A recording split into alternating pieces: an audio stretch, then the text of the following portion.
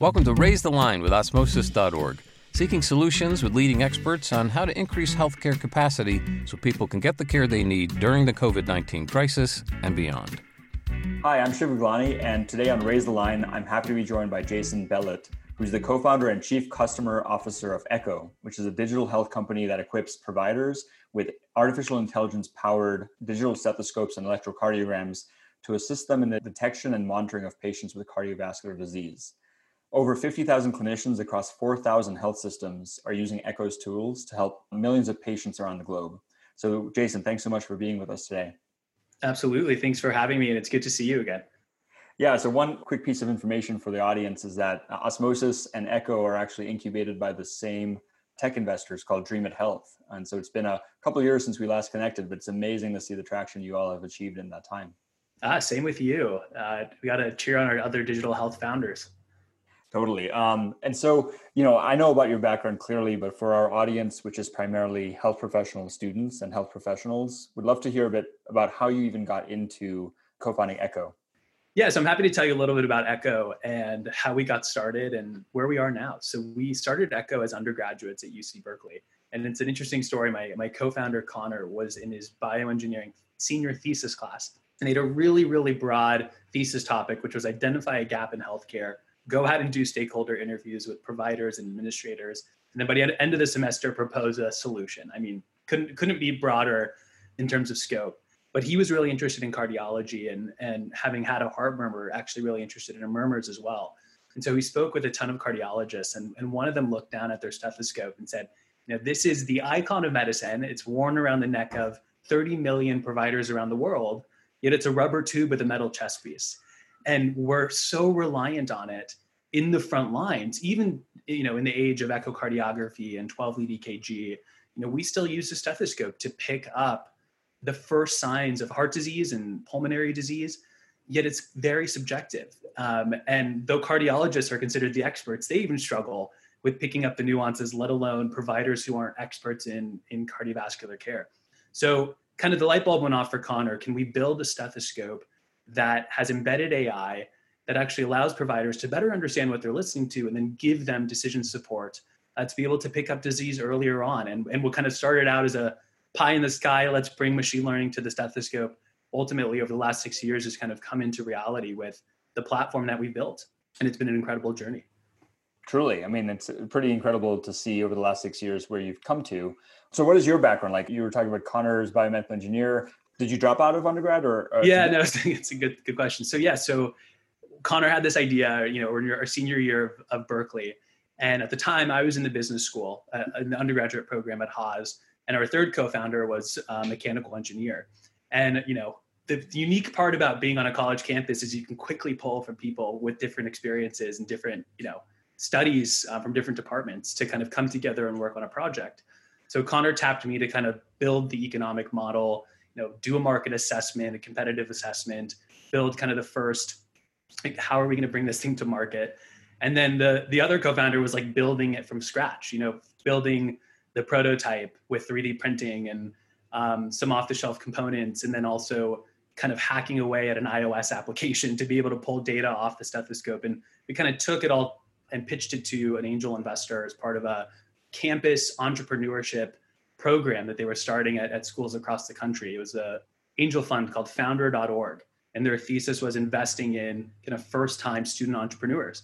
And we were really fortunate to get a first kind of round of seed funding to kind of go past that initial prototype. And at the time, we were all kind of looking at what are we going to do after college? Should we start looking for jobs? And as soon as we kind of got that first kind of sign that there was going to be some investment behind this, we all gave up our job search. And this became our only experience professionally of building this thing from the ground up. So my experience is Echo.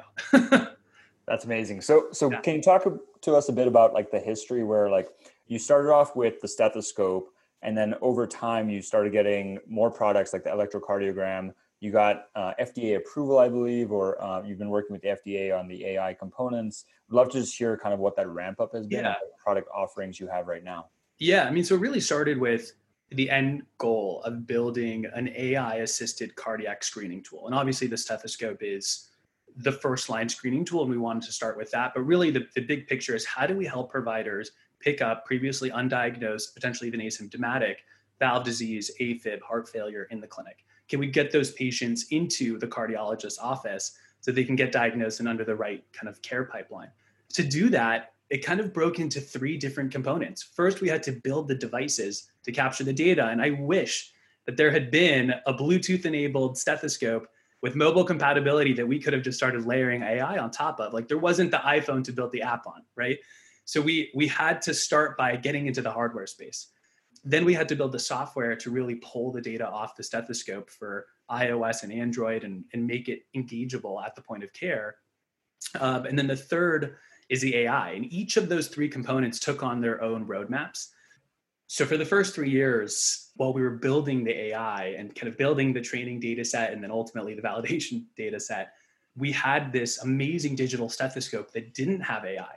And so we tried to figure out, how do we bring this to market now, not twiddle our thumbs for 5 years while we build the algorithm, but begin to provide value. And so that's where the core first came to market. And its value proposition really was help providers hear more clearly. And then was also used for telehealth. As telehealth was kind of exploding, the ability to capture high quality heart and lung sounds and then stream them via our platform during telemedicine visits really became our focus, all the while we were building kind of the big vision, which was the decision support capacity. As we were kind of still along that line, we realized that in order to provide the level of decision support we wanted at the point of care, while heart and lung sounds were great, we could get so much more if we also had ECG. We could better understand timing. We could assess arrhythmias. The Mayo Clinic had been developing a machine learning algorithm that could screen for low ejection fraction with a single lead ECG, which is mind-blowing. But if you could combine a single lead ECG with a stethoscope, build it into a handheld tool that can be applied during the standard auscultation, that was kind of the dream in terms of being able to really screen for a panel of conditions. And so the Duo ultimately quickly became a high priority product for us. And just in about January of this year, of 2020, everything came together where we had the Duo FDA cleared, we had the Core FDA cleared, we got the AI FDA cleared, and we have about 200 health systems that use our telehealth solution. And now it's all about layering the AI on top of their current implementations and bringing the AI to the 50,000 providers that use our devices every day. That's incredible. I mean, the year started off really well, and obviously COVID hit, which has accelerated a lot of the things that I know you've been talking about for some time in terms of telehealth care, the need for remote screening, the need for patient-enabled healthcare screening, and so consumer health. Could you tell us a bit more about how COVID has kind of affected your growth curve right now? Absolutely. It all kind of comes back to that big picture of how do we help providers better detect disease at the point of care? And the big thing that COVID changed is, what is the point of care, right? So whether the doctor is side by side with the patient in the internal medicine office doing the annual wellness exam, or they're 100 miles away doing a video conference, the need for that internal medicine doctor to screen that patient for potentially life-threatening cardiovascular conditions, and even more now with COVID, potentially life-threatening cardiovascular conditions, hasn't changed. So what we're really focused on is, especially in the age of telehealth, how do we help providers move beyond video? For you and I to be able to see and talk to each other is one thing, but as a provider, I can only do so much. We're not at the point yet where we can throw away the physical exam and just do a video call. So being able to equip providers with tools that can be sent directly to the patient, to their home, or if they're at a skilled nursing facility or a nursing home, be sent to wherever they are, which is the new point of care, and allow that provider to be able to diagnose with not only greater confidence because they can hear the heart and lung sounds, but with the AI, greater accuracy. We really feel like that's the next frontier. So, we have been talking about telehealth for a long time. This really accelerated the industry's adoption of it, and also the reimbursement of it, which was a key missing component that we now have. So say I'm a cardiologist or I'm a primary care doctor, and I'm seeing a group of patients at a skilled nursing facility where I'm not visiting them, but they have an Echo, they have your devices. What is that experience like in terms of what do I see? So am I on a Zoom call and then I see the Echo output in a separate app, or how does that work? Great question. Yeah, so within our application, patient location, so the skilled nursing facility can use an iPad on a cart, they can use a Windows PC, any platform they really want to install our software. The provider on the other end can enter into a video chat with the nurse or the MA with the patient, along with the patient. I mean, in some cases, it's even the patient by themselves at home using this on themselves. And then in addition to the video chat, the second they turn on the device, the tablet and our application automatically pick up the stream and begin to live stream the heart and lung sounds to the provider on the other end. So you, Shiv, as the doctor, are seeing me. We also put on headphones and can hear my heart sounds, my lung sounds, get a single lead ECG. And using the AI, you can click a button, capture 15 seconds of either heart sound data or ECG data, and assess it right there for AFib or the presence of a heart murmur. Beyond that, of course, you can also do the other components of the physical exam, that are not necessarily needing to be live streamed, but the key component of the exam that you just cannot replace with a manual capture is the stethoscope. So that's really what we deliver, and it's almost as important as the real-time video. Wow, yeah, that's fantastic. And so do you have any like electronic health record implementations yet, or is that coming? We do, yeah. We work with a partner called Redox, another DreamIt company, who really helped us accelerate our ability to integrate with a variety of EHRs and then custom implementations at various health systems. So now that the AI is on the market, the need to not only be able to get that point of care screening, but also embed that into the patient's record and then send it to the specialist with the referral and say, we heard a murmur, we documented AFib. 2.3% of patients over the age of 65 have asymptomatic AFib. So the ability to just screen every incomer into the exam, you're going to inevitably pick up patients that you would have missed. So the ability to append that to any referral that you do to a cardiologist is so helpful. Totally. So do you mind giving us a bit of a sense of like, at this point, you have 50,000 clinicians. What's the breakdown? Are they NPs, cardiologists, other primary care docs? And then also as far as building that AI library, clearly, an AI is as good as the data set it's trained on. How big is your data set roughly at this point? So our user base is really as horizontal as the stethoscope is as a tool.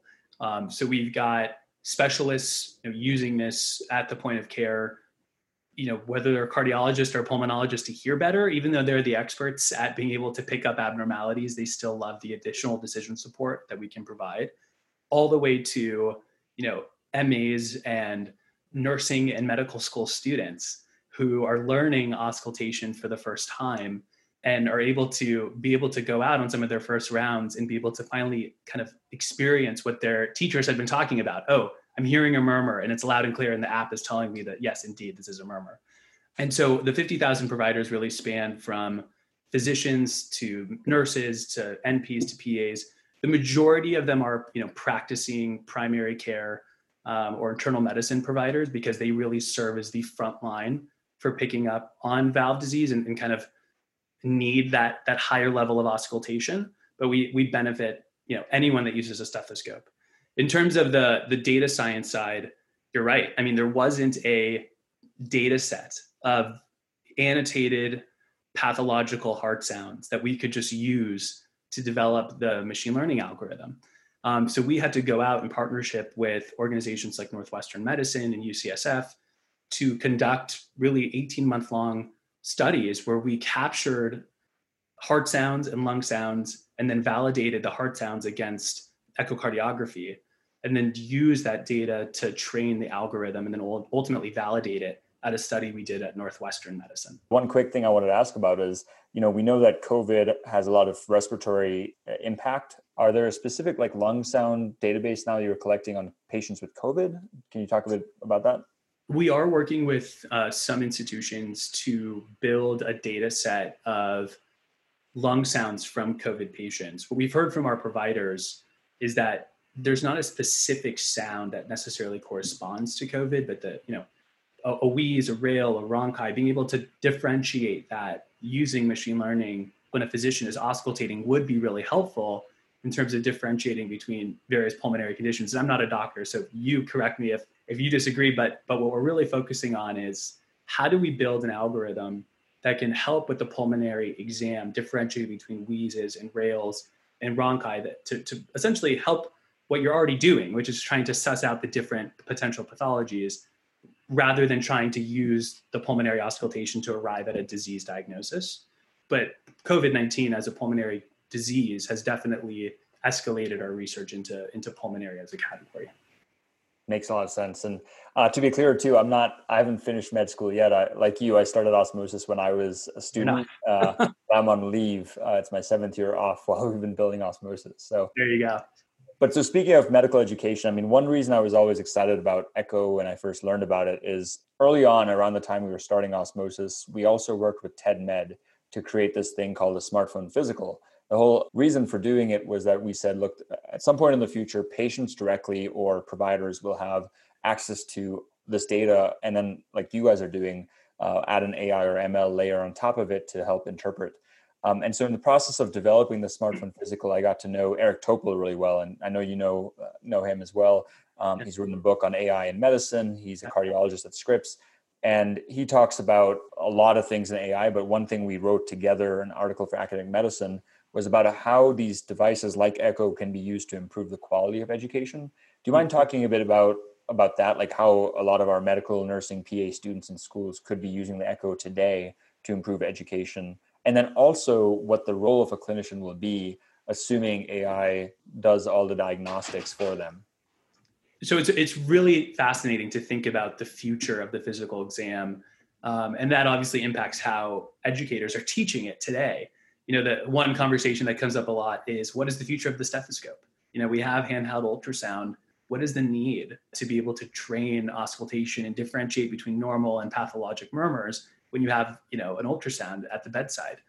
So we've been really focused on this discussion. And I think ultimately where we've ended up is that we want to look at what we have today. And what we have today is about 30 million providers with a stethoscope around their neck, using it to provide the frontline screening tool around the world. So we're working towards a generation of providers where we are going to have handheld ultrasound. And I think the reality is, just given the cost of that technology and the training that's going to be required to use it, and even the time that it takes to embed into the physical exam, there's going to be, at least for the next, I'm not a fortune teller, but for the next decade and a half, a world in which the stethoscope and the ultrasound are still feeding off of each other. And the stethoscope is probably going to be used a lot more than handheld ultrasound in your everyday wellness exam. So being able to build tools that help providers use that tool more effectively. And then if something flags, having an ultrasound that's right there that can be used to more effectively and in a more timely manner get to the diagnosis, that's the kind of yin and yang between those two technologies that we're really excited about. So in terms of education, we are committed to helping students really understand the importance of auscultation, because the reality is, when you look at the data, the number of patients that come in that don't flag, the need for an ultrasound, but that have, moderate aortic stenosis or moderate mitral regurgitation, who walk right in and out of that wellness exam, is staggering. So, being able to couple the stethoscope and the echocardiogram in both how we train this next generation of students and how we implement it in practice today, I think are really important. What the device, looks like 15, 20 years from now is anyone's guess. But I think right now we're really focused on, how do we bring these together? I know you're constantly innovating, so I'm sure, whether it's 5 or 10 or 15 years, maybe Echo will eventually create an ultrasound as well that's cheaper. Our big premise is, and always will be, early detection of cardiovascular disease, and then ultimately monitoring it. So we felt, with our stethoscope, given today's healthcare environment, what would be the fastest way to improve detection in every physical exam? That's really where we started. And we've even shifted to the home with COVID. How do we bring these types of tools to patients? I think, as we see the cost of ultrasound technology come down and the ability to implement it, we will have to adapt, and the nature of cardiac screening will change. But right now, and for the foreseeable, 10, 15, 20 years, we're really looking at, how do we empower this generation of students to be able to learn the value of auscultation, the value of the physical exam, and the stethoscope is critical to that. So speaking of students, my last question is, given that our audience has a lot of medical nursing, PA, and other allied health professional students, do you have any advice to them about meeting the challenges of COVID and or, anything related to Echo that they should know as well? Well, first off, I want to just express my gratitude to them. Signing up to enter medicine right now is not an easy thing to do. I have friends that are medical students who are just graduating, and this this 6 months or year that we have ahead of us in the thick of COVID is going to be their first year in medical practice, and it's not easy. So as Echo, as a company whose community is primarily clinicians, we're really focused on how do we innovate and be able to support our providers. One of the things that we have done kind of with feedback from our providers is think about wireless auscultation. When we think of the stethoscope, it's 25 inches, 26 inches of rubber tubing that's separating you and the patient. You're having to get very close. If you're wearing PPE, it can be often difficult to maneuver the stethoscope and be able to listen at the same time. So what we did is using the Bluetooth in our devices actually enable providers to live stream the audio to Bluetooth AirPods or headphones that they're wearing, which allows them to completely remove the rubber tubing, put headphones under their PPE, and be able to either have the patient put the stethoscope on their own chest and guide the patient on the placement, or fully encapsulate the stethoscope in a glove or in a covering and be able to perform the exam, but at a further distance from the patient. So I think, in terms of advice for providers, institutions and healthcare technology companies need to be focused on provider and practitioner safety. We went through the PPE crisis, we're still in it, but now we have to think about how do we deliver care with patient and provider safety as one of the foremost, if not the foremost concern. And I think medical students need to think about their own safety and what tools will they invest in and what institutions will they go work for that really prioritize that. So it's one of those things where I couldn't even imagine the experience of going into the medical sector in this era. But certainly Echo is here to try to get creative and think of ways to help providers still provide the same level and caliber of care they provided before COVID, but in a much safer way. That's super innovative, not only to protect that patient and that provider, but then the next patient the provider sees. So with that, Jason, I really want to thank you for the work you do at Echo and for taking the time to be with us today. Thanks, Shiv. It was awesome talking to you and look forward to staying in touch. Awesome. And so with that, I'm Shiv Gaglani. Thank you to our audience for checking out today's show. And remember to do your part to flatten the curve and raise the line. We're all in this together.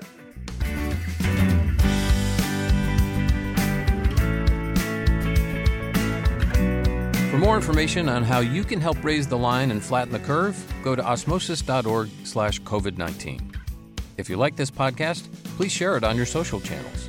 You can also subscribe to the series and check out all of our podcasts at osmosis.org/raisethelinepodcast.